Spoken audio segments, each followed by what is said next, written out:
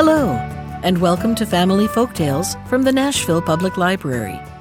I'm Susan Poulter, a librarian at the Main Library. Today's story is The Goat-Faced Girl, an Italian story found in Andrew Lang's Gray Fairy Book. There was, once upon a time, a peasant called Masaniello who had 12 daughters.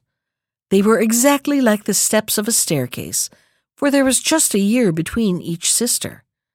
It was all the poor man could do to bring up such a large family, and in order to provide food for them, he used to dig in the fields all day long. In spite of his hard work, he only just succeeded in keeping the wolf from the door, and the poor little girls often went hungry to bed.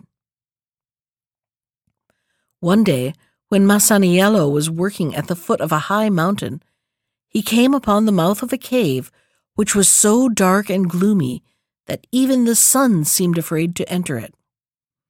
Suddenly, a huge green lizard appeared from the inside and stood before Masaniello, who nearly went out of his mind with terror, for the beast was as big as a crocodile and quite as fierce-looking. But the lizard sat down beside him in the most friendly manner and said, "Don't be afraid, my good man. I am not going to hurt you. On the contrary, I am most anxious to help you." When the peasant heard these words, he knelt before the lizard and said, "Dear lady, for I know not what to call you, I am in your power. But I beg of you to be merciful, for I have 12 wretched little daughters at home who are dependent on me." "That's the very reason why I have come to you," replied the lizard. "Bring me your youngest daughter tomorrow morning. I promise to bring her up as if she were my own child, and to look upon her as the apple of my eye." When Masaniello heard her words, he was very unhappy, because he felt sure from the lizard's wanting one of his daughters, the youngest and tenderest too, that the poor little girl would only serve as dessert for the terrible creature's supper. At the same time, he said to himself, "If I refuse her request, she will certainly eat me up on the spot. If I give her what she asks, she does indeed take a part of myself, but if I refuse, she will take the whole of me. What am I to do, and how in the world am I to get out of the difficulty?" As he kept muttering to himself, the lizard said, "Make up your mind to do as I tell you at once.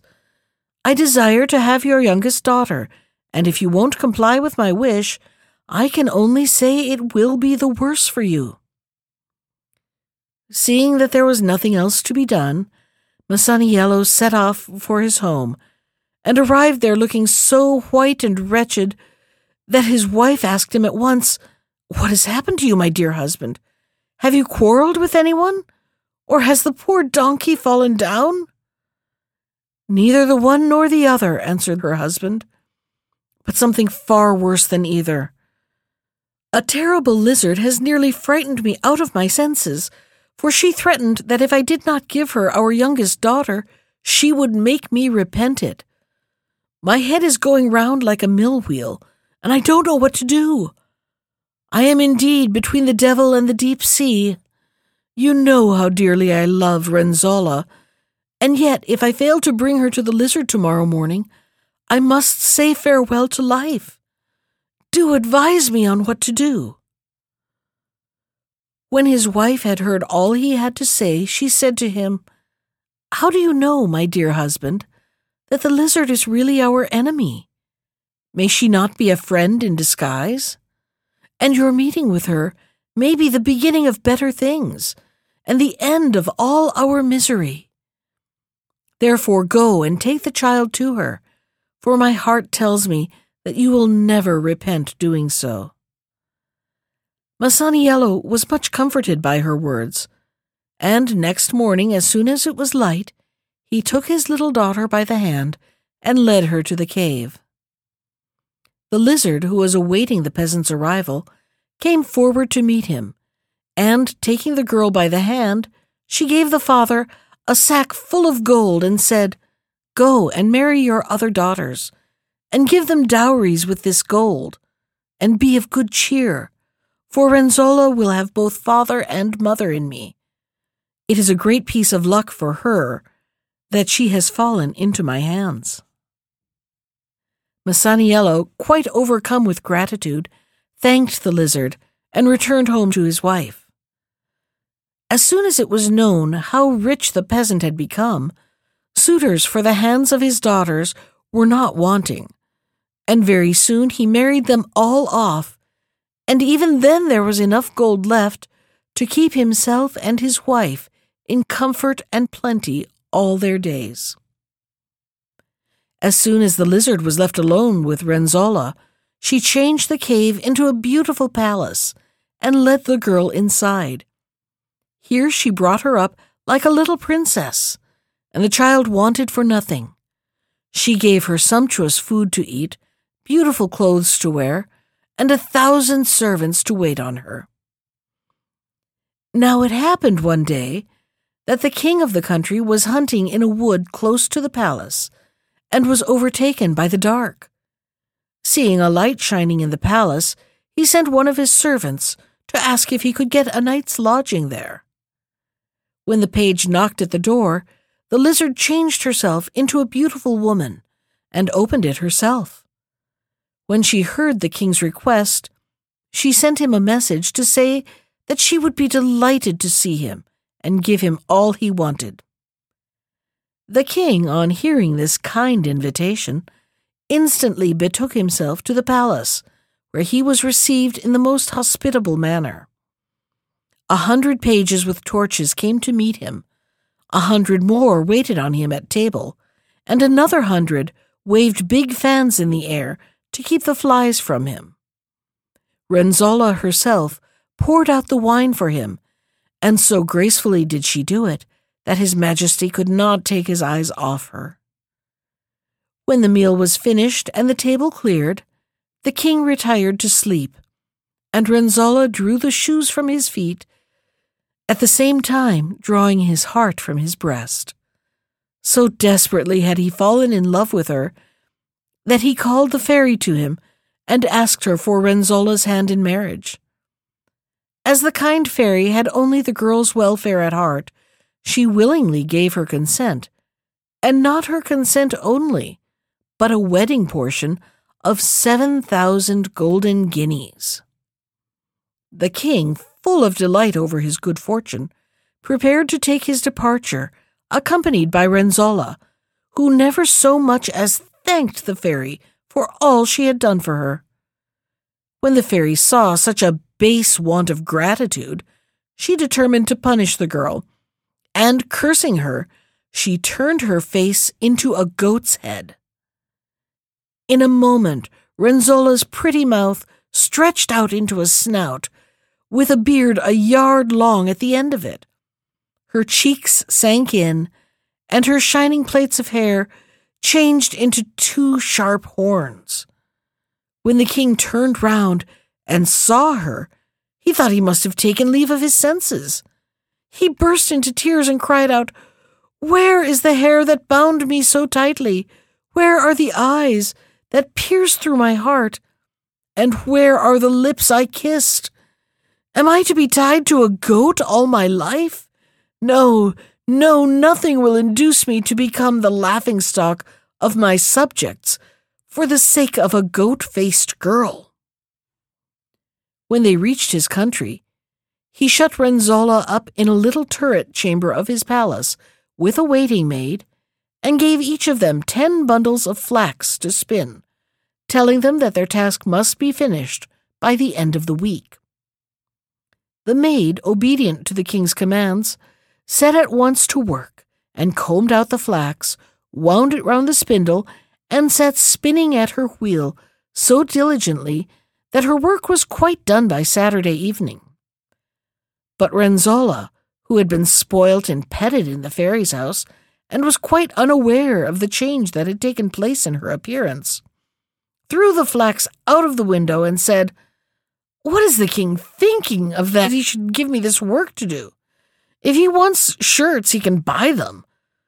It isn't even as if he had picked me out of the gutter, for he ought to remember that I brought him 7,000 golden guineas as my wedding portion, and that I am his wife and not his slave. He must be mad to treat me this way." All the same, when Saturday evening came, and she saw that the waiting-maid had finished her task, she took fright lest she should be punished for her idleness. So she hurried off to the palace of the fairy and confided all her woes to her. The fairy embraced her tenderly and gave her a sack full of spun flax in order that she might show it to the king and let him see what a good worker she was. Renzolla took the sack without one word of thanks and returned to the palace, leaving the kind fairy very indignant over her want of gratitude. When the king saw the flax all spun, he gave Renzolla and the waiting-maid each a little dog and told them to look after the animals and train them carefully. The waiting-maid brought hers up with the greatest possible care and treated it almost as if it were her son. But Renzolla said, "I don't know what to think. Have I come among a lot of lunatics? Does the king imagine that I am going to comb and feed a dog with my own hands?" With these words, she opened the window and threw the poor little beast out, and he fell on the ground as dead as a stone. When a few months had passed, the king sent a message to say he would like to see how the dogs were getting on. Renzolla, who felt very uncomfortable in her mind at this request, hurried off once more to the fairy. This time, she found an old man at the door of the fairy's palace, who said to her, "Who are you, and what do you want?" When Renzolla heard this question, she answered angrily, "Don't you know me, old goat-beard? And how dare you address me in such a way?" "The pot can't call the kettle black," answered the old man, "for it is not I, but you who have a goat's head. Just wait a moment, you ungrateful wretch, and I will show you to what a pass your want of gratitude has brought you." With these words he hurried away, and returned with a mirror which he held up before Renzolla. At the sight of her ugly, hairy face, the girl nearly fainted with horror, and she broke into loud sobs at seeing her countenance so changed. Then the old man said, "You must remember, Renzolla, that you are a peasant's daughter, and that the fairy turned you into a queen. But you were ungrateful and never as much as thanked her for all she had done for you. Therefore, she has determined to punish you. But if you wish to lose your long white beard, throw yourself at the fairy's feet and implore her to forgive you. She has a tender heart and will, perhaps, take pity on you." Renzolla, who was really sorry for her conduct, took the old man's advice, and the fairy not only gave her back her former face, but she dressed her in a gold-embroidered dress, presented her with a beautiful carriage, and brought her back, accompanied by a host of servants, to her husband. When the king saw her looking as beautiful as ever, he fell in love with her once more, and bitterly repented having caused her so much suffering. So Renzolla lived happily ever afterwards, for she loved her husband, honored the fairy, and was grateful to the old man for having told her the truth. That was The Goat-Faced Girl from Andrew Lang's Grey Fairy Book. Special thanks to Ginger Sands for our theme music. You can find more of Ginger's music at iTunes or on her website at www.gingersands.com. And if you'd like to comment on today's story, send me an email. I can be reached at susan.poulter, that's Poulter, @nashville.gov. Thanks for listening.